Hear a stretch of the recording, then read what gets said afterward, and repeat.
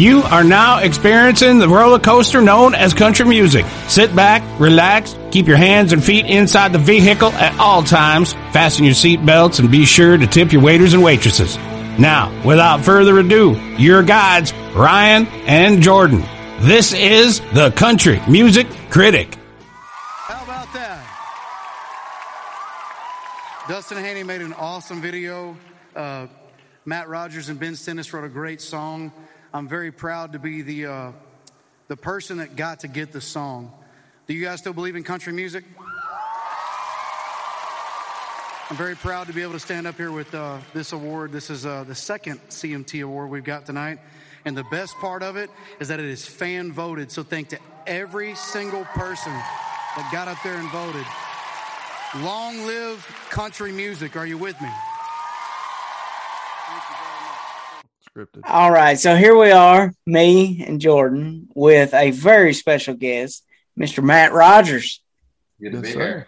How you doing? Good. Thanks for having me. Man, I tell you, a really cool, funny story to kick this off. I seen your dad jumping up and down on a CMT comment when Till You Can't did phenomenal, and he was so proud of you, and I had to go ahead and reach out because I'm like, if he wrote that song, he thinks just like us, and we would love to talk to you. Yeah. So hats off to your dad. Yeah. He's a trip. I think I don't have much social media, and I know my dad. He's got like Facebook and all that stuff, but he gets pretty fired up if he sees a comment that isn't a positive comment. Whereas I've been a songwriter for so long, it's like, usually the comments are mostly negative. So you just need to, you need to just brush it off. But yeah, he kind of, he goes into dad mode. Yeah. That sounds like my dad. That sounds like what he does. Mm-hmm.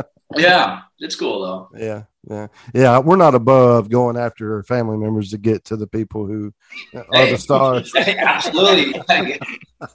We do what we can. The same. If we know there's an in to get to somebody, we will use it. Right. If we get in where we fit in. Yeah. So could you tell us kind of what it was like growing up as a kid? I mean, what was your favorite music when you were growing up? Well, I'm 40. So when I consider like growing up, I would say I grew up in the 90s.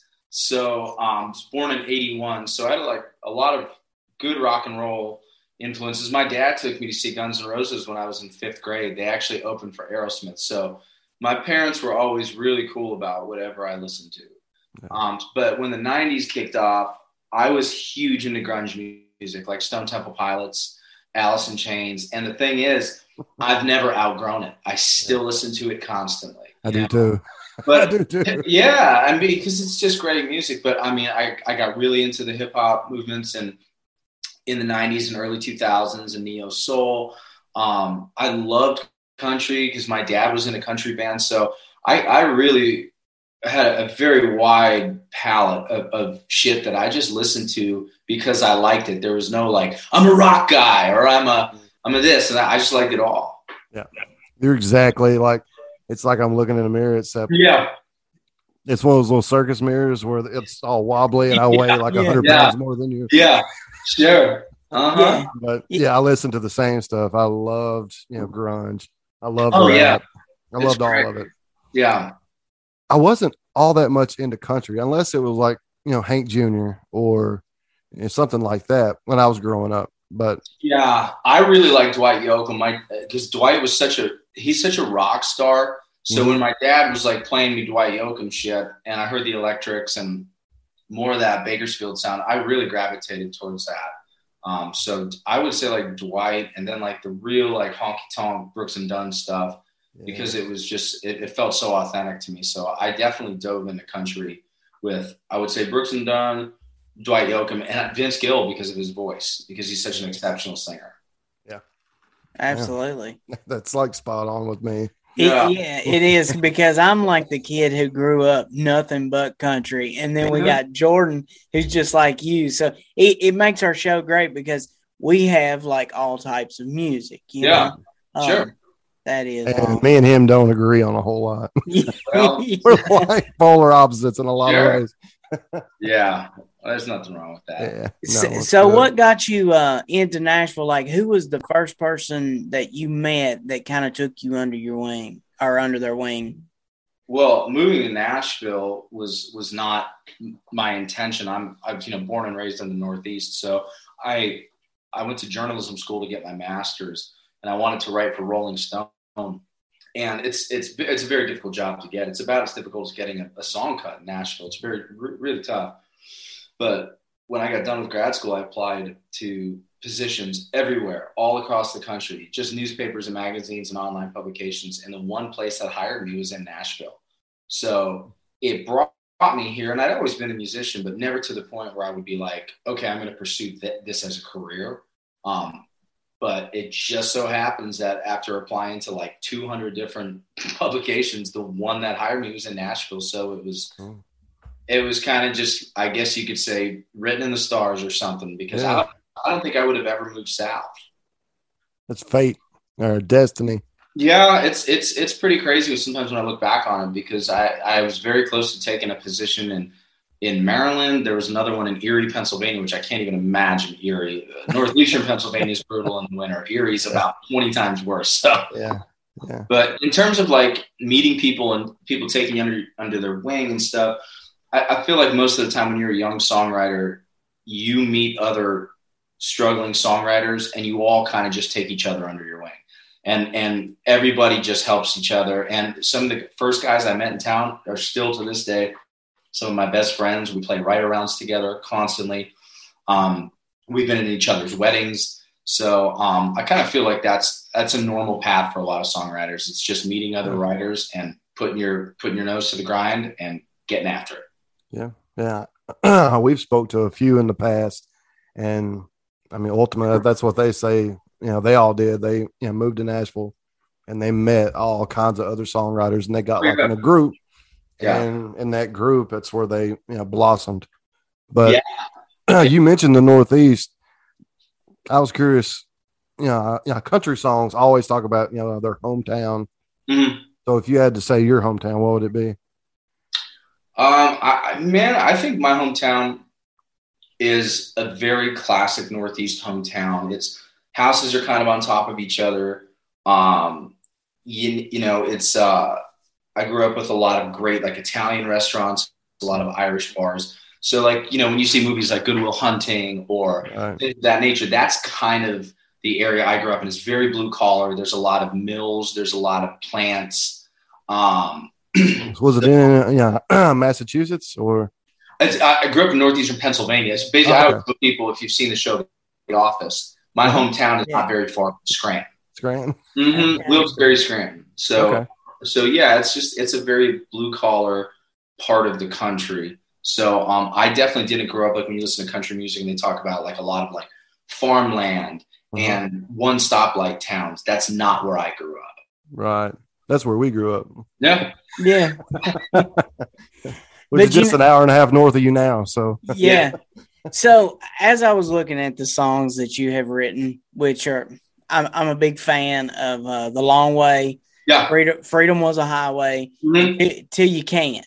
But the cool thing is about Till You Can't, it was one of the first songs that I heard that I called up my grandpa and we made plans. Sure. This Sunday, we're going to take the grandkids.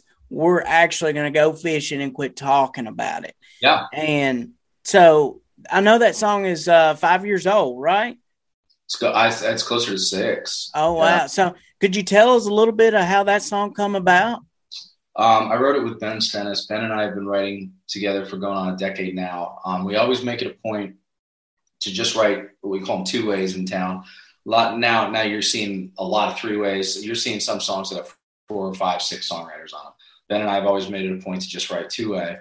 And he, when you're a songwriter, you just write down different hook ideas, anything. And he had Till You Can't.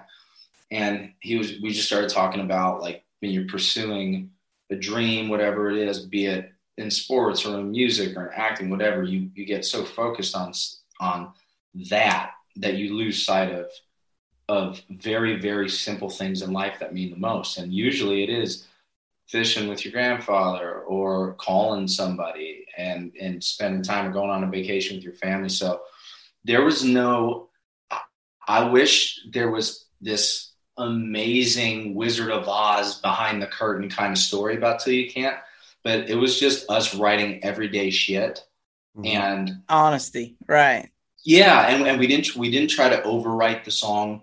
And when we got done with it, I think we both knew, we were like, oh, this is a pretty special song. But in Nashville, you write a song, you're excited about it for about a week or two, and then you move on because you have so many other songs you're writing. So yeah, that song kind of just sat around for a while. I mean, it was getting pitched around town, but I mean, to the point where Ben and I had almost forgotten about it. And then all of a sudden, Cody put it on hold, and we're like, okay, that's pretty cool. And then a year and a half goes by, and he starts teasing the record, and he's playing it live. And then he was like, okay, this is going to be my next single. And it just exploded from that point. I mean, I've never seen anything like it in my career in terms of the trajectory of that song moving. Yeah. I mean, it's a great song. It's a great message. It's pretty much exactly what you want in a country song. I mean, it seems to be a story. It's a message. It's all of it. So now, what's something what was one of the coolest things, like, you decided with the success that you was having that you had always wanted, that you went out and got with your first amount of success? My first hit was with Randy Houser, song called We Went. And I told my wife, like, when I came to Nashville, I had a pretty shitty guitar. I mean, it served its purpose, but I always wanted to buy, like, my own guitar. And I just went looking around, and I got my first decent check, and I saw a guitar that I liked, and I knew I really liked it, and went back to the office because my wife and I were working for the same publisher at the same time. And I was like, man, I just saw this guitar. I really like it. She was like, just go get it. Just go get the guitar. So it's a 69 Gibson. It doesn't sound great live, but it's so great for just like playing in the room when I'm writing. And yeah, that was pretty cool. But I will say it sounds like a very big songwriter cliche, but I blame my kids for doing it. But having Freedom Was a Highway Until You Can't recently go number one, I went out and bought a brand new Silverado. So, there you go. Yeah. So be it a cliche, whatever, man. But, with two kids and car seats and the space, and I was just like, you know what? I'm just going to do it. Yeah. You might as well. Yeah. And the truck prices right now are outrageous. Yes. Dude, I got an unbelievable deal on it. So I just had to do it. Yeah. Well, if you got a good deal, you had to do it.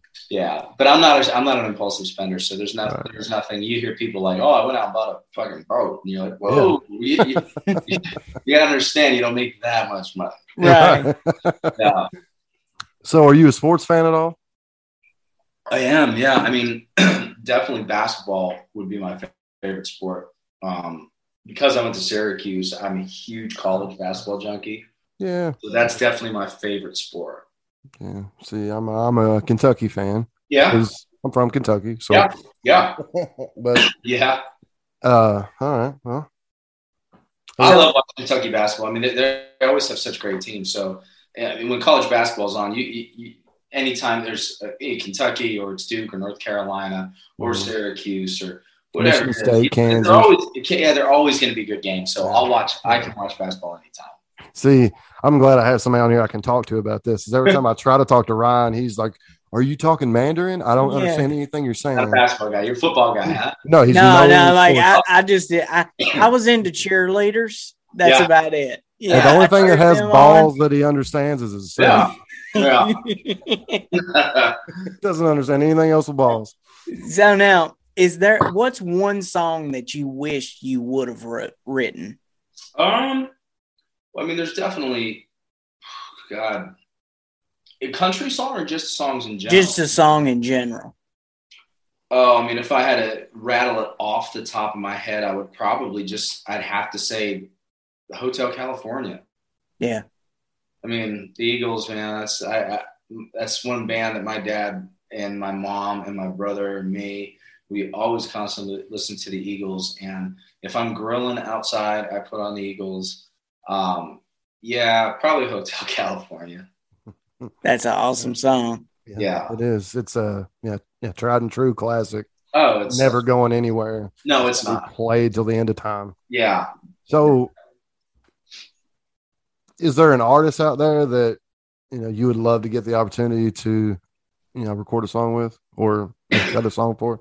I mean, there's definitely like bucket list cuts. I've always been a huge Leanne Womack fan. I would love her to cut one of my songs. I just think she's the purest female country singer ever. I would love to write with Vince Gill. And funny thing is my boss at Sony, he's married to Vince's daughter, Jenny. And they've been together for years. They have 2 kids. And I've never really pushed the issue, but I'll kind of nudge him every now and then and be like, hey, is Vince still writing? Does Vince want to write? But Vince is touring with the Eagles, so I don't think he gives a shit about writing it. Right. He's just living the moment, Yeah. Yeah. So what advice would you give to somebody young that's moving to town?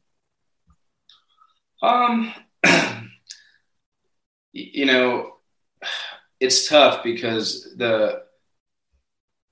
when I moved to town 16 years ago, going on 17, you had to record your own songs, put them on a CD, and you had to walk them to publishers, and they would say, these 5 songs are great. Come back when you have some more. And now with the advent of things like TikTok and all that shit, it's the consumption of music and the sharing of music has become so much easier for people.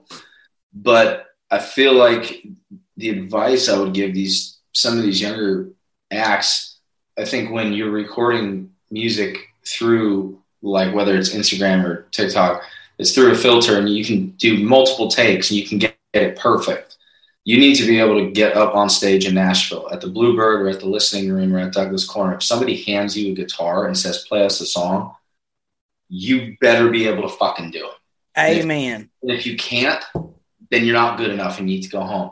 And that's my only gripe with the quick consumption and transferring of music through those things. It's like, oh yeah, this is great. This kid sounds great, but he's singing through an auto-tuned microphone. Right. And he did multiple takes to get it perfect. Mm-hmm. That's not the spirit of Nashville. It's not the spirit of Nashville that I grew accustomed to when I got here in 2006. Mm-hmm. And yeah, you got to be able to just, if somebody hands you a guitar, you better be able to play it and sing. Right. Yeah. And I agree with that point right there, because me and Jordan recently had a discussion over this. A lot. Is like the live, being able to entertain a crowd, being able to be good enough to do it without having let's start the cameras over. It's such a different world than it was in 2006, because I remember that time as well, I think the hardest or the biggest issue with somebody who's at home playing music in front of their computer and like sending it out to the world, the only hardship they have is the comments. Yeah. The comments, and they're getting just blistered by people nonstop because everybody's a bully and got gigantic balls when they're sitting at home in their mom's basement. So that's the worst part. But I do agree, you need to have that experience in a bar or just in front of a crowd. Don't have to be in a bar. Yeah. I mean, that's crowd, but it's still why I play all the time. I mean, like I do. I play the Listening Room probably 1 or 2 times a month. I'm always asked by other writers to play the Bluebird. And I do them because I love doing it. And it's part of what makes me a songwriter and what lights me up as a songwriter. But I also do it because it's, as cliche as it sounds, it's like kind of like riding a bike. If you don't do it for a couple months or a year, you get back on, you're a little wobbly, but if you continue to do it, you're always going to be on your game. Yeah. And that's why it's necessary to play all those live shows. Yeah, for sure. I agree. And it helps listening to other people. Like when I hear my buddies play new songs that they've written, I love it. I love hearing stuff that I haven't heard. I love hearing what's inspiring other writers. So yeah, the live performance is a huge aspect of becoming a songwriter and I think a successful songwriter. Yeah. Cool.